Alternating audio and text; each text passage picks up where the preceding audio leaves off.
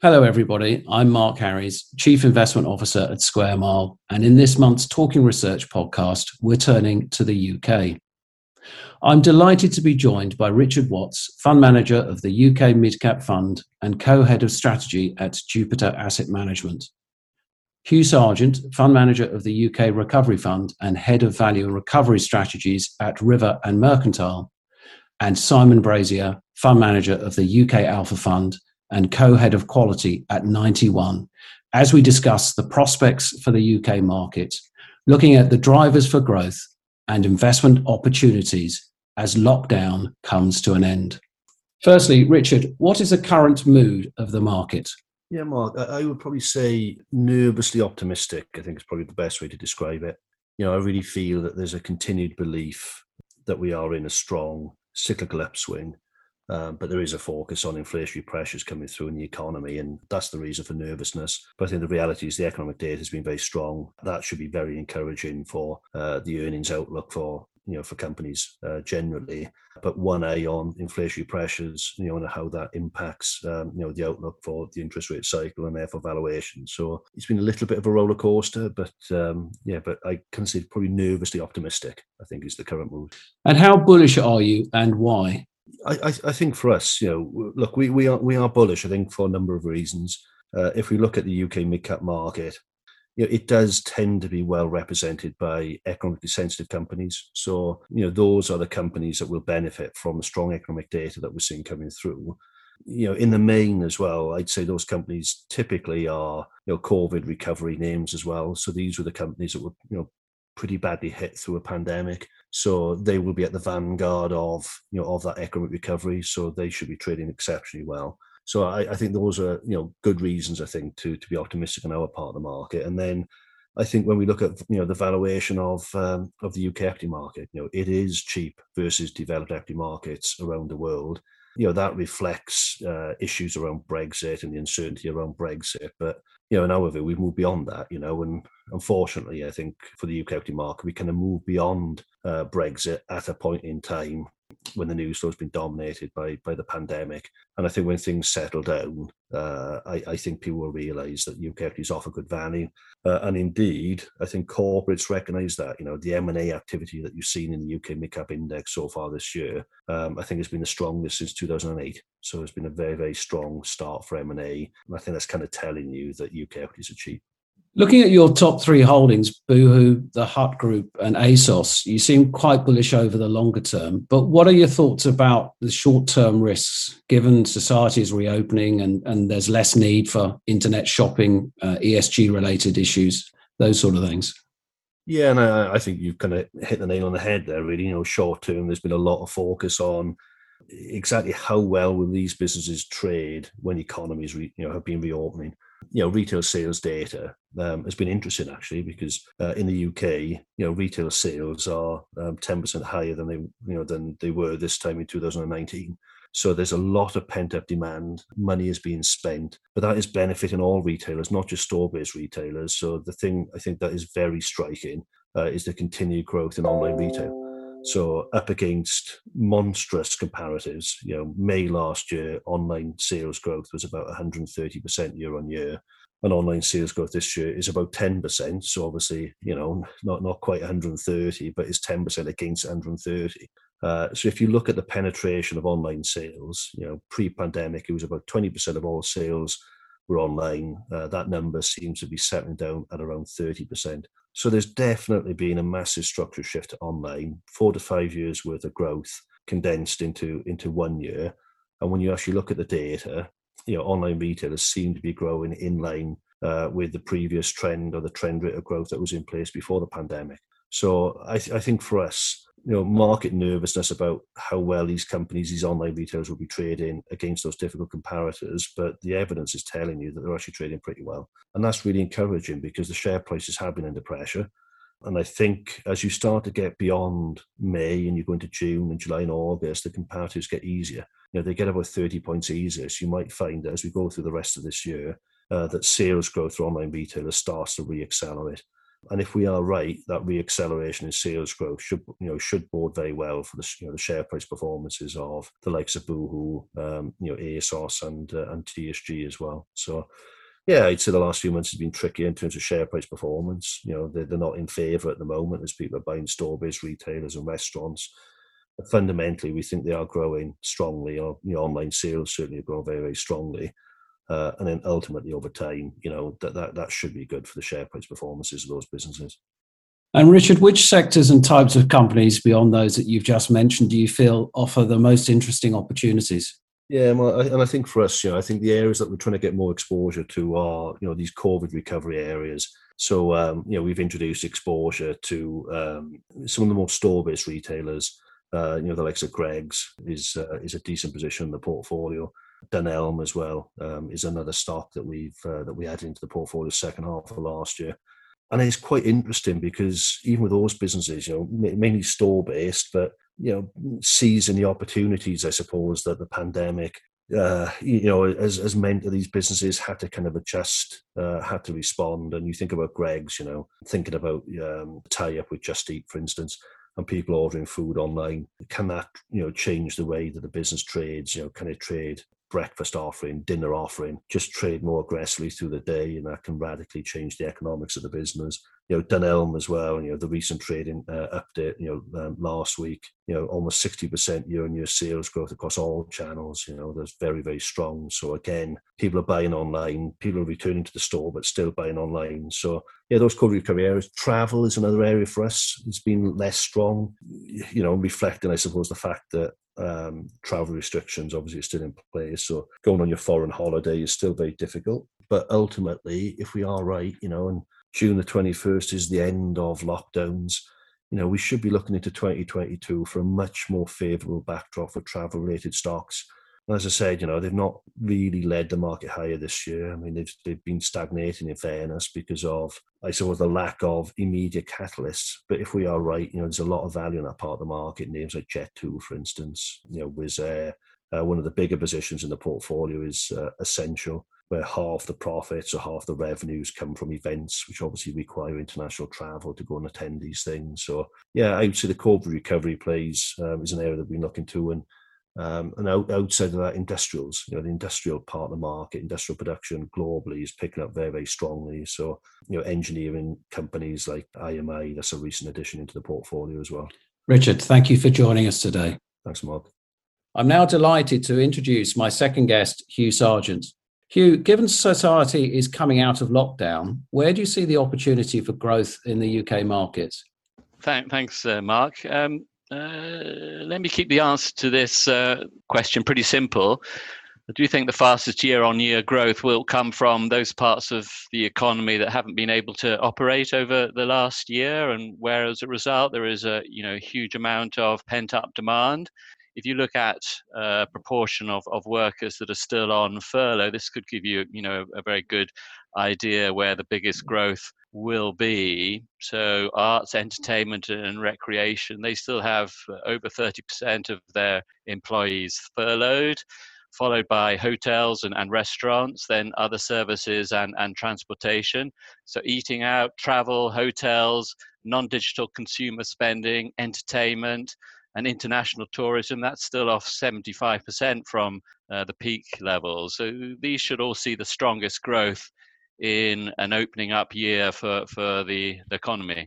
And the team at River and Mercantile are quite optimistic about a strong recovery for the UK. Why the confidence? Yeah, I mean, that's a good point, but I don't think we're alone in being optimistic about a strong UK economic recovery. For example, the Bank of England have just upgraded their GDP forecast for the current year to 7%. That was from 5% back in February, so pretty significant upgrade. Recovery in the UK is supported by a number of aspects. Let me just quickly run through those. By strong fiscal support, so government spending, still very stimulative interest rate policy, so keeping interest rates really low. By the vaccine rollout, allowing the reopening of the UK economy, by consumers sitting on a really large amount of cash that they haven't been able to spend over the last year, and will certainly spend part of that over the next couple of years, by banks being prepared to lend and actually having the balance sheet, because actually they've stayed very strong through this period of economic difficulty. So they're prepared to lend by robust capital investment from both the public and private sector. So the public side in particular with reference to the green agenda. And then there's the strong support from the broader global economic recovery. And perhaps last but not least, having Brexit now largely behind us. So all those factors do make us really confident about the short and medium term outlook for the UK economy. Now, we see the headlines on the stock prices of so-called value and growth companies being at a huge dispersion compared to history. Is this really the case once you exclude the few outliers? And does this present an investment opportunity? And if so, how do you time such a decision? The data we use to look at valuation dispersion actually always strips out those very small number of outliers. I mean, what most measures of dispersion look at is how cheap, say, the bottom 20 or 25% of the market is versus the top 20 or 25% of the market, and look at that versus history. So that takes into account a large number of stocks and essentially strips out that small number of outlier impact. What this clearly shows, if you look at the long-term relationship, is that valuation dispersion last year hit the same extreme as we saw in the TMT bubble. It has narrowed a little bit since then, but remains very large, and from our perspective strongly supports the case for value. Now, in addition, value is supported by a number of other aspects, in particular, I think, by strong business fundamentals from here, because value stocks are geared plays on the economics and profit recovery that we're right at the beginning of. And they're also much better hedges on the increased inflationary pressures that we're currently witnessing, with a number of value sectors actually beneficiaries of the bottoming out of inflation and interest rate expectations. And Hugh, what areas are you seeing as most attractive? And given value has been out of favour for so long, how are you containing your excitement with so many cheap stocks? Well, we are very excited, it's fair to say. I mean, it's been a difficult last 10 years since the global financial crisis for value investors for various reasons, which we don't have time to go into today. But yeah, we're excited about the return to value and do think it's very much early days. I mean, we like all the classic value and recovery plays across the UK market, those that are the key beneficiaries of the reopening trade that we've already talked about, those that are lowly valued and starting to see profits recovery come through sharply, and then companies that are beneficiaries of interest rates bottoming out. So let me just quickly walk you through a few examples. Examples of stocks and sectors we particularly like would be no particular order: banks such as Lloyd's, hotels such as a Whitbread, restaurant operators, in particular Restaurant Group, the owner of the Wagamama franchise, insurance stocks, especially those that are exposed to the unloved EM growth opportunity as we see it. So Prudential and Old Mutual. Mining stocks, which are good inflation hedges, that would include the likes of Anglo American and Fresnillo. Retail recovery plays such as ASOS on the digital side, and M&S, which we do think finally has a very credible omni-channel offering, and then selective property recovery plays. Classic to us would be Capital and Counties, the owner of much of Covent Garden, a fantastic bit of London real estate that hasn't seen many visitors over the last year, but will be back and be hugely popular again over the next few years. So yeah, the opportunity set as we see it in those types of stocks are very exciting. Well, Hugh, thank you for such fascinating insights and for joining us today. Thanks very much, Mark. And last but by no means least, I'd like to introduce my final guest, Simon Brazier from 91.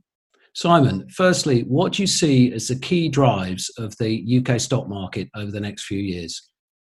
Well, clearly the exiting from the pandemic is going to be very instrumental. and the timing of that in relation to many of the companies. And we hope, don't we all, that the vaccines does the job and that we get back to a more normalized life. And, I've been saying for some time that the market's been driven by politicians and scientists for the first time in a long time, rather than economists and central bankers. And so I do think that's obviously clearly important.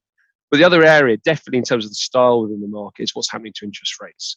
I mean, it is very uncertain as to whether we're going to see inflation in a potentially rising interest rate environment, which has favoured some of the more value names, obviously more recently, or some of the higher quality names have suffered. Or actually, you look back at the sort of Trump reflation trade we saw back in 2016, where interest rates went up and then came back again, and then that whole sort of style shift unwound. So I don't have a crystal ball. I mean, I personally think rates will be lower for longer, but that is a key driver of the market. You have a more cautious positioning. What is your rationale behind this? Simple, valuation.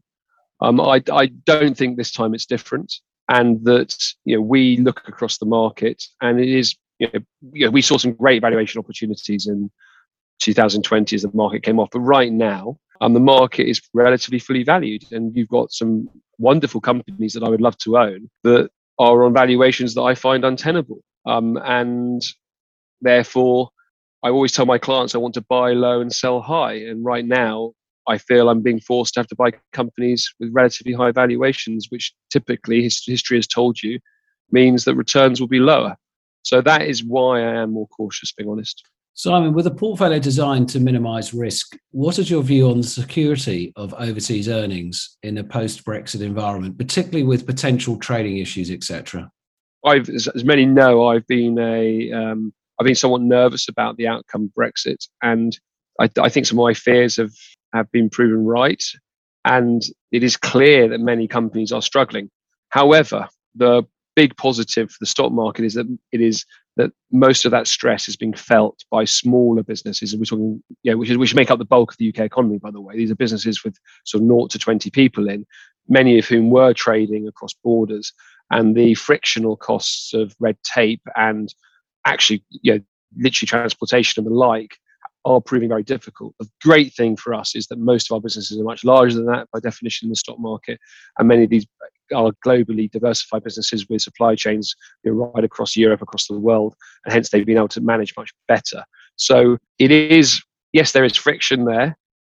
For the economy, it is much more significant than for the stock market because of how that is made up with the impact of it on much smaller businesses, which you don't tend to find listed. And what sectors and companies offer the most exciting opportunities for future growth? Yeah, I think that the pandemic has accelerated some many trends, and I say to my team all the time, are there even companies and sectors that in 2-3 years' time will be in a better position because of the pandemic? That sounds a weird thing to say. And there are, I think. I mean, if you look at, it's many of the sectors where maybe supply is going to be constrained into that sector. So you take the European airline sector, the likes of Ryanair and EasyJet that I own. I think once we're back to a more normalised flight schedule, they won't have as much competition because many of their competitors have gone bust, to Flybe, etc. The national carriers have taken significant sums of money from their governments. Some in state, some will class it as Michael O'Leary will tell you, illegal state aid. And you will not get and therefore you're going to see a better pricing environment with less capacity coming in. And they are two of the lowest cost with Wizz, effectively the 3 low cost providers who will solidify their position. I mean, another business would be Next. I mean, Next has been wonderfully run by Simon Wolfson, who's put in place, turned that business into a brilliant online platform prior to the pandemic, which is now really benefiting. I mean, other areas of technology, putting the pandemic to one side. We can still find businesses like GB Group, like Essential in the UK, particularly Essential, focused on the growth in e-commerce. GB Group, fraud and identity verification, really structural growth drivers from here. And finally, actually global businesses. We have some wonderful global businesses in the UK, the likes of Experian that one can buy today. That is a relatively expensive business, but actually it's a world leader. So I would argue that in the UK market, I can still find areas of the market which, or even on a global basis, look quite attractive. Thank you, Simon, and thank you all for listening. We hope you found this episode of Talking Research useful and insightful. If you have any questions or would like to know more, please do not hesitate to get in touch with the Square Mile team. Thank you.